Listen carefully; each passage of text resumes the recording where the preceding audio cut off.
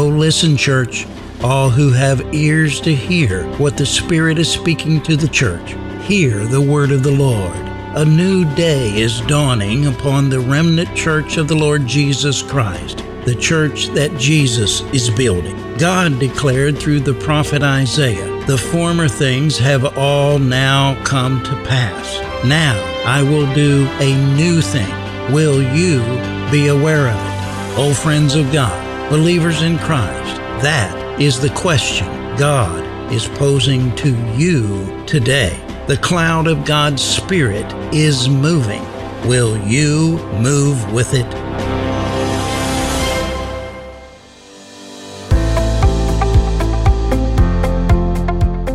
Welcome to the Real Truth Podcast. I'm your host, Stephen Lambert. In an hour when deception and apostasy is rampant on earth, the need for proclaiming the real truth has never been more desperate. Jesus prophesied, "An hour is coming and now is, when the true worshipers will worship the Father in spirit and truth. For such people the Father seeks to be His worshipers." God is spirit, and those who worship Him must worship in spirit and truth. Proclaiming the real truth of the written and Rhema prophetic Word of God that He is revealing in this hour concerning the church Jesus is building is our goal. Affecting real change in the hearts and minds of believers in Christ in order to fulfill the purposes and plans of God is our purpose.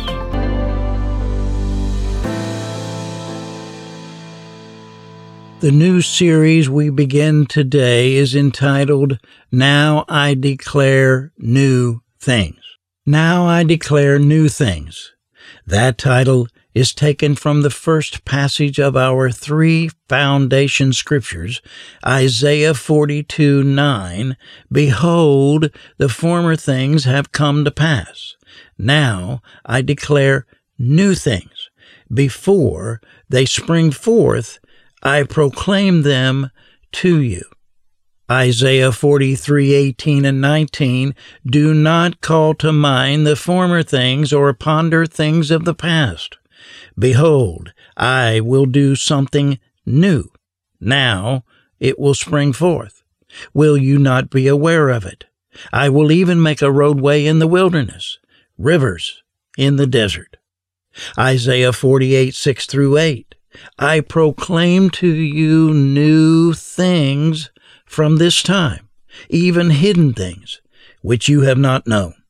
They are created now, and not long ago. And before today you have not heard them, so that you will not say, 'Behold, I knew them.' You have not heard, you have not known." Describing Himself in the last book of the Old Testament, God said through the Prophet Malachi, "I am God, and I change not." Because He is and always has been perfect, God Himself never changes. In fact, if He ever changed, He would cease from being God, because that change would signify prior imperfection. Nevertheless, while He Himself does not change, in His dealings with His mankind creation, the world system, and the church that Jesus is building, our Father God is a God of new things. Unlike humans, who as a whole are change-averse, God specializes in constant change and is never static, but rather is forever instituting change, breaking molds and casting new ones. God is the God of new things. In the establishment of His kingdom on earth, He is forever declaring new things before they spring forth. Regarding paradigms and patterns, He is establishing. Repeatedly throughout His Word, God informs us that everything He does on earth, He does by first speaking it, declaring it, proclaiming it through His surrogate spokesman, Then the word he declares shall not return to him void without accomplishing the purpose for which it was sent. He always performs what he promises and proclaims. Notice again what God says in these three passages from the book of Isaiah the prophet. In chapter 48, verse 6, he says, I proclaim to you new things from this time, even hidden things which you have not known. Then in Isaiah 42:9, God says, Behold, the former things have come to pass. Now I declare new things. We, the body of Christ, need to know the new things God is declaring in this last hour. Hebrews 1:3 speaks of the word of his power. That means that all of God's power is dynamically unleashed or released through the words he speaks forth, verbalizes, declares, decrees, proclaims. When God proclaims, dunamis power is released to perform his words. We could say it this way: God's word is a dynamo of power. God declares or proclaims in order to perform or bring into existence what he is speaking. What he proclaims, he performs. Because what he proclaims is his purpose, and his word shall not return unto him void without accomplishing the purpose for which it is sent. The collective church, as well as each believer, needs to know what the purposes and plans of God are, and then plug their lives into them. God's power flows from, out of, and into his purposes. If you want the power of God operating in your life or in your church or ministry, you must plug into the purposes and plans of God. But you cannot plug into the purposes and plans of God unless you know what they are. The greatest need of every believer in this hour is to know the purposes and plans of God, and the new things God is proclaiming through his surrogate spokesman to the church are his purposes and plans. Secondly, God declares something because he wants us to know it. He wants us to know it so that we can bring it to pass in our personal lives as well as upon the earth, in particular in the physical territory we occupy on terra firma, that is, every place our feet shall trod. You see, the fact of the matter is, the Word of God, the truth, has no power in the life of someone who does not know and understand it. Colossians 1:6 tells us that the word of truth is constantly bearing fruit, but only in the lives of those who understand it. Jesus taught us that it is what we know of the truth that will set us free. If you abide in my word, you are truly disciples or learners of mine, and you shall know the truth, and the truth shall make you free, he declared in John 8:31 and 32. Though the truth is a dynamo of power that surely possesses the power to set anyone free from what they are possessed with that is not of God, it can only do so for those who know and understand it. The undeniable fact is that the majority of the 7 billion of people alive right now, at this very moment around the world, are not free. They are bound by sins, habits, sicknesses, diseases, demons, and curses upon their lives that Jesus died on the cross of Calvary to liberate them from. Liberation or freedom has come. It has been sent. But those billions of people alive right now on the planet are not free. Why? Because it's not the truth that sets free, that is automatically by virtue of its mere existence. Rather, it's what we know of the truth that sets us free. And how shall they know unless a preacher is sent? Romans 10:14 through 15. How shall they understand unless a teacher is sent? Friend, if I may be so bold, this program has been sent to you to teach you the truth so that you can understand it, to preach or proclaim to you the truth of God's Word so that you can know it. And you know what? God is sending us, along with many other outstanding ministers, around the world to proclaim the truths of the cross of Christ and the freedom it has brought us. And you need to be a part of that sending forth. You may not be able to go yourself, but you can surely be a part of the sending forth by becoming a partner to support worthy, God-anointed, God-appointed, God-sent ministries like this one.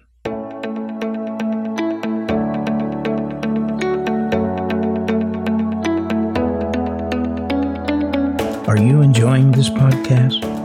Would you take just a minute to think about all the precious resources it takes to produce and make available a resource such as this?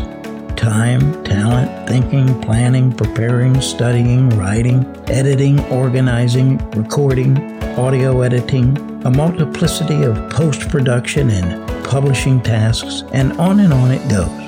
The big professional news and media companies employ 10 to 20 people to produce a presentation such as this podcast at a cost of hundreds of thousands of dollars. If you enjoy the program, would you be so kind as to take a minute and pray to ask God if He would have you lend a helping hand our way in the form of financial support? In about 30 seconds, you can donate at paypal.me/SLM Inc. Again, that's paypal.me/SLMINC to make a donation of any amount. Your gifts would be so greatly appreciated and used for the glory of God in the production of this program.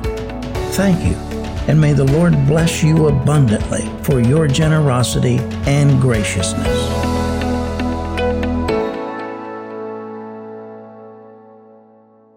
Conversely, what we do not know keeps us bound in unseen chains and shackles, confined behind invisible prison bars, limited in boundaries of our own human faults and frailties, and living in destruction, devastation, and natural as well as spiritual defilement.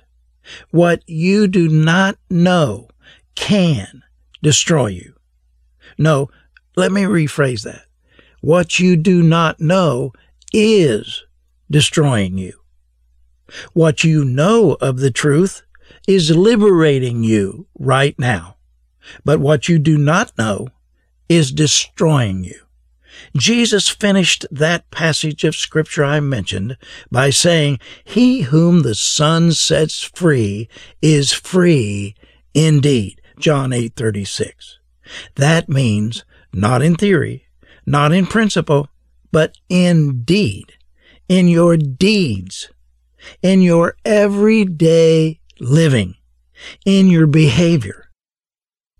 God says through the prophet Hosea in Hosea 4:6, "My people," that's God's people even, "are destroyed for lack of knowledge." Ignorance not only is not bliss, but it will destroy you, and in fact is destroying you right now at this very moment as you hear these words. You may have victory in some areas of your life for which you can be thankful, and we can rejoice with you. But nonetheless, we are all being destroyed in the areas of our lives that we do not know the truth about and the effect of the death of Christ on the cross regarding that area of our life. It was through the death of Christ on the cross of Calvary that we were redeemed from the curse, from every curse, no matter what it is. For it says in Galatians 3:13, "Cursed is everyone who hangs upon a tree." Christ died on the tree or cross for us in our stead in order to redeem us from the curse, to reverse the curse that the first Adam brought upon the entire human lineage through his disobedience to the Word of God.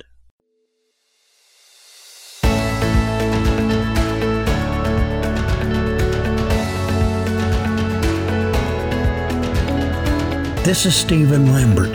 We trust you're enjoying this episode of The Real Truth. You can hear other episodes and send us your comments and questions at realtruthradio.com.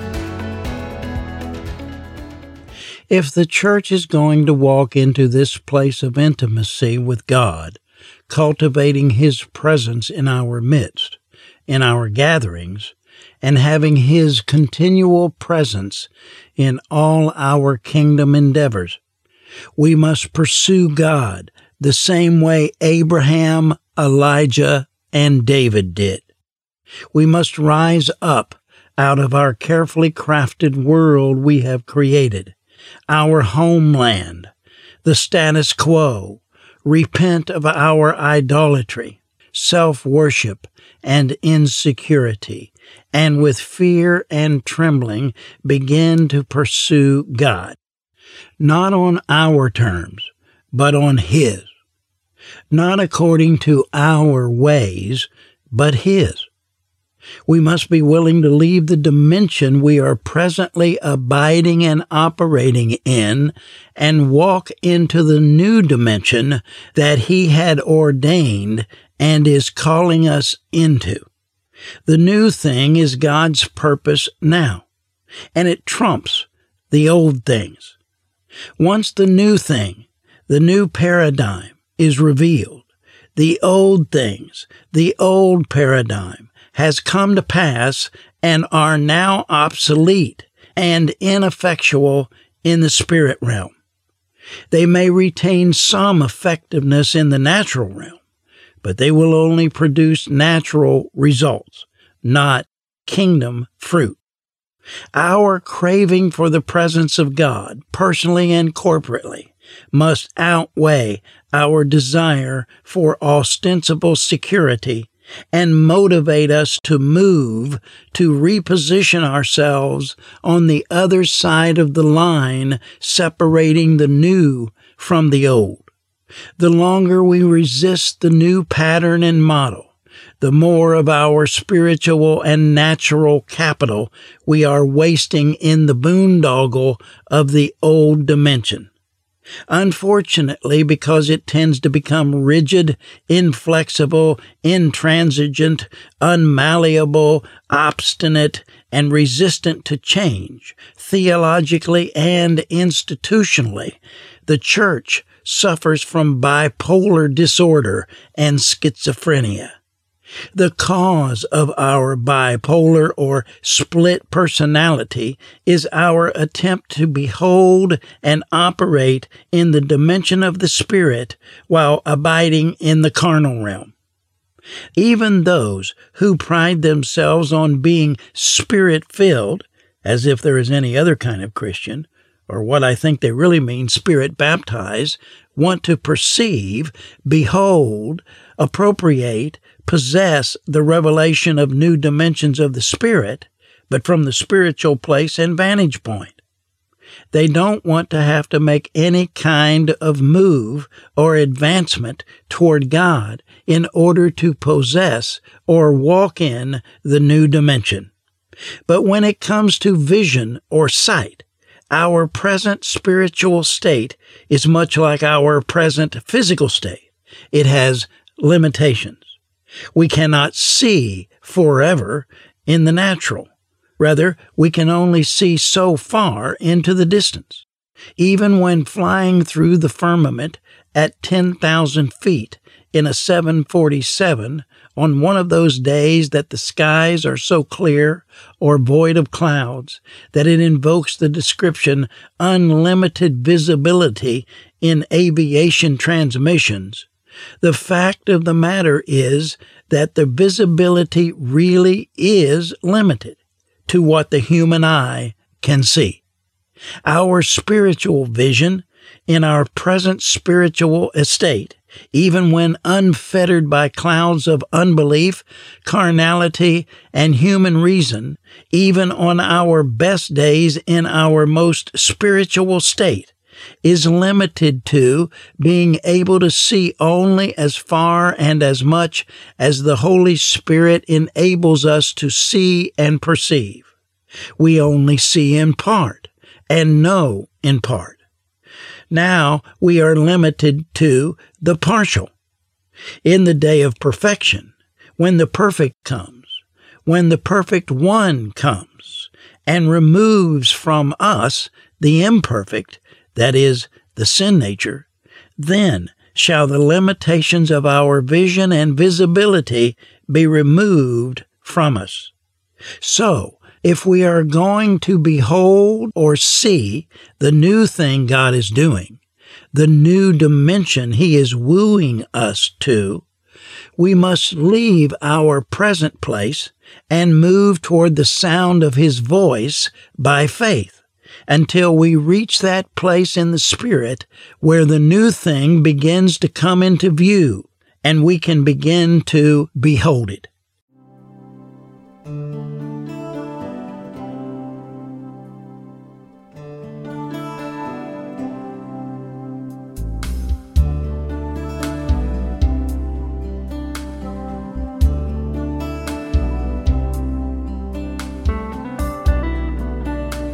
Extolling, elucidating, and experiencing life in the Spirit is the goal of Spirit Life Magazine, located online at spiritlifemag.com. Powerful, relative, timely, and spiritually enriching articles by various Christian writers from a Spirit-filled, Spirit-baptized perspective at spiritlifemag.com. That's spiritlifemag.com.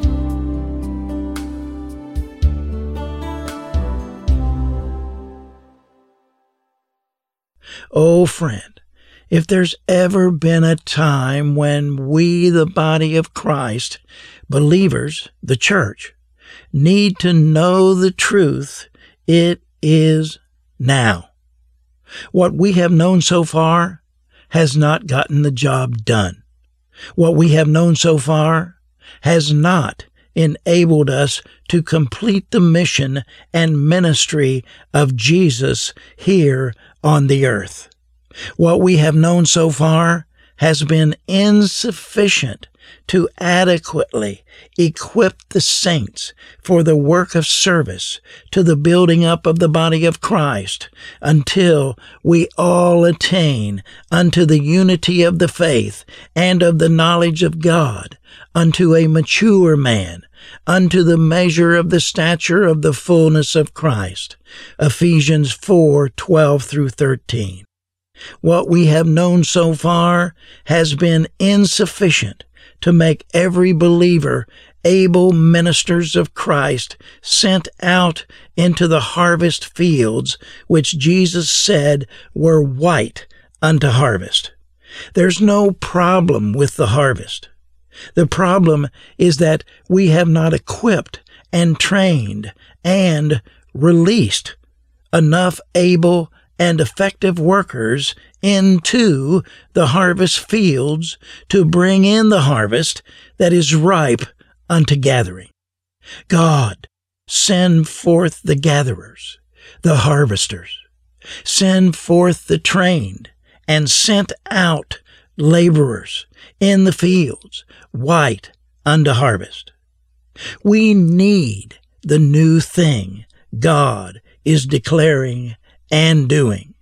Oh, listen, church, all who have ears to hear what the Spirit is speaking to the church. Hear the word of the Lord. A new day is dawning upon the true remnant church of the Lord Jesus Christ, the church that Jesus is building. God is literally shaking everything that can be shaken, in order that those things that remain be solely those things that cannot be shaken.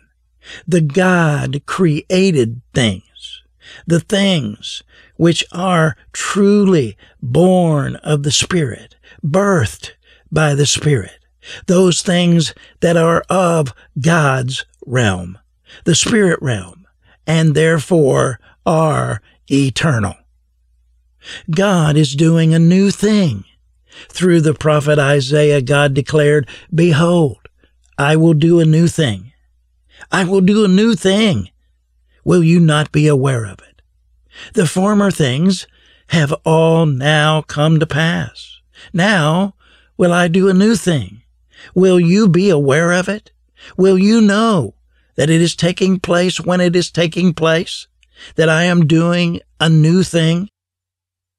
Oh, friends of God, believers in Christ, that is the question God is posing to you today. Will you be aware of the new thing God is doing? Are you tuned in and listening to the Spirit? The cloud of God's Spirit is moving. Will you move with it? Are you moving with the cloud? Or will you be like those of whom Jesus spoke, who say, the old, that is the passé things, the passé ways, passé moves and emphases of the Spirit is good enough for me? I urge you who are listening today to gird up your loins and get ready to move with the cloud of God's Spirit. For the head of the church is desiring to move his body into a new dimension of the Spirit. Higher, higher. Come up here with me, my beloved, the Lord says.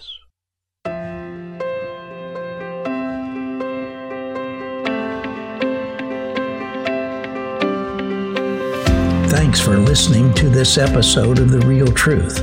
I'm Stephen Lambert. Please subscribe to the podcast, share with your friends, and visit realtruthradio.com to join our mailing list.